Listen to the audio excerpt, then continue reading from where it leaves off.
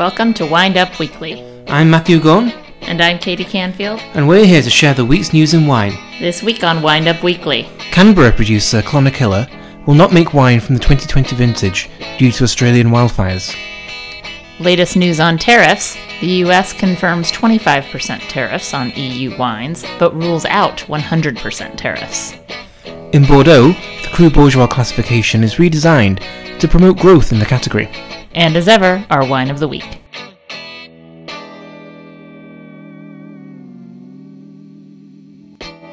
So now for our week in wine, which has actually been 2 weeks in wine, and wow, they've been jam-packed.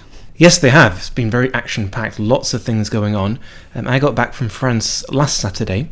After an exhausting week of blind tastings to prepare for the MW exam in June, they started at 8 a.m. every morning when there was no daylight, which I've never experienced in tasting wine before. It's true. We were WhatsApping at 11 p.m. my time, and I couldn't believe that you were awake. Awake and very active, no less. But then when I got back on Saturday night, there wasn't much time to rest because on Sunday morning, I picked up Jancis Robinson and her husband Nick from the airport in San Francisco to chauffeur them around wineries in Napa and Sonoma. So a great experience to meet and to learn from one of the leading wine authorities in the world. And we had some great tastings too throughout the week. With Joel Peterson and his son Morgan, to learn all about the heritage of California. So Joel was the one who established Ravenswood and really helped kind of save Old Vine Zinfandel, and Morgan is continuing in his footsteps. And then Rory Williams, who's the vineyard manager of Frog's Leap, where they have planted something not associated with Napa, Old Vine Riesling, as well as other varieties. And as mentioned in our Wine of the Week later on, we learned all about trends in Napa viticulture from Steve Mathiasen. And we even got to visit a cult winery, Colgan, whose wines retail for $650 a bottle. So a broad taste of everything that's going on in Northern California right now. So I actually had the privilege of putting together said itinerary, working with the California Wine Institute to host Jancis here for the week. And we did try to do a balance of the classic, but then also kind of new trends. And of course, Jancis had specific instructions on where she wanted to go as well. And all this was around Premier Napa Valley, a big trade auction that happens every year with the Napa Valley Vintners, and another event called Export 2020, which was hosted by the California Wine Institute, and we've talked about on the pod before. And it was a very successful event. So Jancis actually keynoted with Elaine Chacon Brown to kind of give an overview of global trends and what people are really looking for in California wine in global export markets. Then there was the keynote panel, moderated by Andrew Catchpole, editor at Harper's Wine and Spirit in the UK. And the panel consisted of experts in different markets, including Canada, Sweden, the UK, and Japan. It was a very good presentation by all of those experts in their fields. I particularly enjoyed the UK presentation, which was by Troy Christensen of Anotri & Co. And he basically concluded that it's very difficult to say anything positive about the UK right now, and that he hadn't really tried. So he half apologised, but then gave kind of bleak outlook on what's happening in the UK for the wine industry right now. But overall, they were quite positive about California and the different markets that California wine can get into. And the rest of the day were breakout sessions and kind of focusing in on each market and giving California producers the tools they need to approach export or kind of hone their approach in specific market. Yeah, and sustainability was one of the big key themes that these people were emphasizing, that to get into markets and kind of really get customers' attentions talking about sustainability and environmentally friendly practices. And as Jancis said, not only have these sustainable practices, but also communicate it to these different markets, which she said California could improve upon. So all in all, a very busy and active week, and learning lots about California wine and also how it's perceived around the world. Fascinating. Great for your MW studies, I imagine. Yes, and just great for learning about wine. And now, on with the news.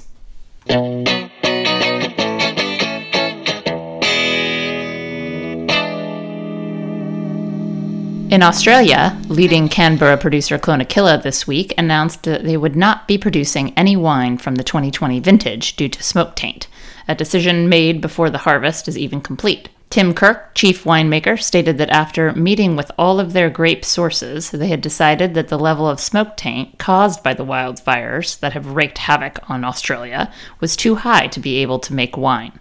He stressed, however, that this is a one-off decision and that there was still plenty of wine from the 2018 and 2019 vintages to buy and enjoy. Tim Kirk described this as a painful decision, and we're sure it was, but there's no point putting damaged wines into the market, which would only hurt the long-term reputation of the winery. As far as we're aware, Clonakilla are the only major Australian winery to rule out making any wine at all from the 2020 harvest, but we do expect a much lower crop overall and levels of production in many regions. Yes, I support this decision as well because I won't name names, but in a seminar actually last year, came across a California wine producer that had bottled wine that was actually affected by smoke taint. And when we tasted the wine in the seminar, it was very noticeable and really upsetting because it could leave a lasting impression in tasters' minds about those brands. Yes, and this week I did taste some 2017 Napa wines, and so the issue of the fires in that year and how they affected the wines was a key one that the producers really had to work around to make sure that the wines were completely clean and pure and of the highest standard possible. But we want to continue to support our Australian colleagues, of course, so how can we do that? Drink more Australian wine.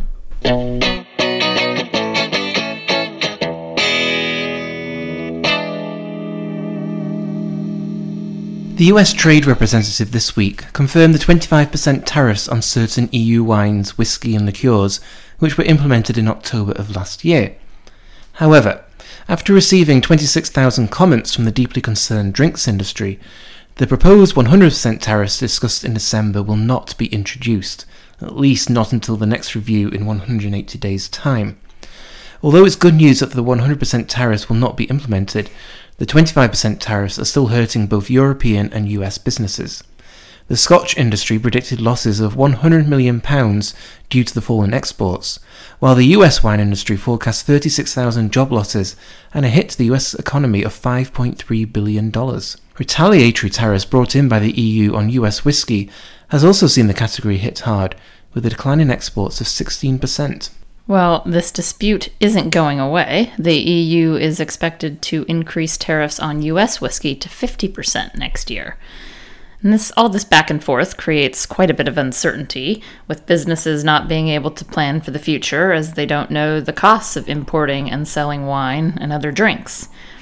I think we would all like to see a more mature attitude to tariffs and a deeper understanding of the consequences on those who work in the industry, but unfortunately the global trend of protectionism is unlikely to change anytime soon.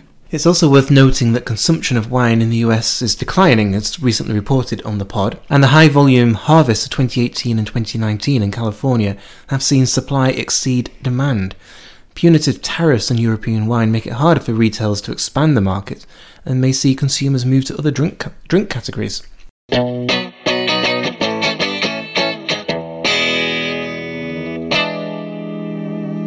The Cru Bourgeois classification in Bordeaux is constantly undergoing change as the authorities try to create a system that successfully promotes the region's mid-priced wines.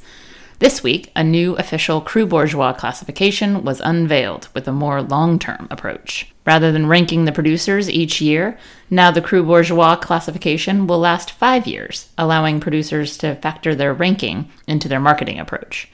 249 chateaux are included in the classification, divided into Cru Bourgeois Supérieur, and Cru Bourgeois Exceptionnel, of which there are just 14. The classification will be next reviewed in 2022. It may seem that the last thing that Bordeaux needs is more classifications and more terms, but at the same time Bordeaux does need to compete in the $20 to $30 market in order to introduce consumers to the region who aren't yet ready or prepared to spend $100 or more. And I keep hearing and know from experience that that's where you can find the real value in Bordeaux, is at that price point. So it's just about making a classification that's clear enough that is going to entice consumers when it's sitting on the shelf. And this new classification seems to bring more certainty for producers and consumers, as the producers are awarded their ranking for 5 years, And it also brings a tier to the system rather than a catch-all term, which will reward the best producers who get ranked the Cru Bourgeois Exceptionnel.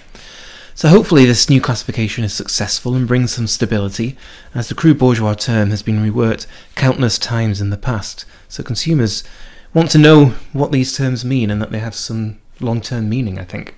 Well, we'll see if consumers bite on this new classification. It seems that the first growth classification system is viewed as archaic and not really relevant, among today's consumers. So I don't know if another classification is the key, but maybe it is. We'll find out.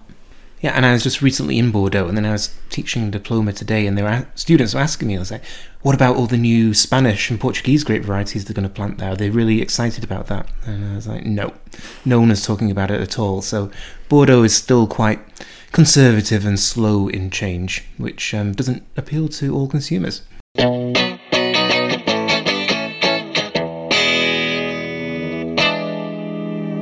As part of the wine tour this week with Jancis Robinson, I organized the visit to Steve Mathiasen and his wife Jill at their home in Napa, where they have some experimental plantings. So Steve is an experienced and esteemed viticulturist, working with many properties across Napa and encouraging growers and winemakers to be as sustainable and eco-friendly as possible, which is why I thought this would be a great visit for Jancis, since she's definitely got an interest in sustainability. Steve and Jill also make their own wine, which includes familiar varieties such as Chardonnay, Cabernet Franc, and Cabernet Sauvignon, as well as some more esoteric varieties planted after an inspirational visit to Friuli in northeast Italy. The Mathiasens are well known in Napa for their skin contact Ribolla Gialla, which has prompted other small producers to follow suit. And another Friuli variety that they work with is Refosco. I was very surprised to see this on the list of wines that they sent over that they were going to taste with Jancis, and you actually got to taste this as well, right, Matthew? Yeah, the first time I had tasted a Californian version of Refosco. It's a complex and sometimes confusing family of grape varieties. The version the Mathiasens have planted is Refosco Nostrano, which is known for a spicy, fruity character and acidity and silky, refined tannins. And apparently, according to Steve, it's a difficult variety to work with in the heat of California, and he's actually quite frustrated working with it. He found it quite hard and regretted planting it. But the results are well worth it, as I enjoyed this wine greatly, and I think Jancis Robinson did too. The 2017 had a really great structure with fine, grainy tannins, lively acidity and nice fruitiness, and a smoky, spicy character. So it's very classically Refosco, despite all those difficulties in the vineyard. So I got to see this wine on the wine list, but I didn't get to actually taste it. So when am I going to get a chance? Well, it's tricky because it is a small production wine, which they mainly make for their wine club, though that is a good reason as any to join. But hopefully Steve will continue to work with the grape and continue to produce wine from it, so you get to try it. And price point is $49, so I don't know if that's with or without the wine club discount, but it's a pricey Refosco, but sounds like it's well worth it. Yeah, sometimes you have to pay for all that hard work in the vineyard. Cheers to that.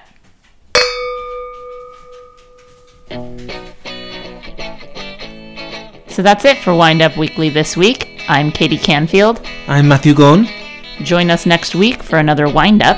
And in the meantime, we ask that you please rate and review us on Apple Podcasts. That helps other listeners searching for the news in wine to find us. Especially if the reviews are positive. That's right. See you next week. Cheerio.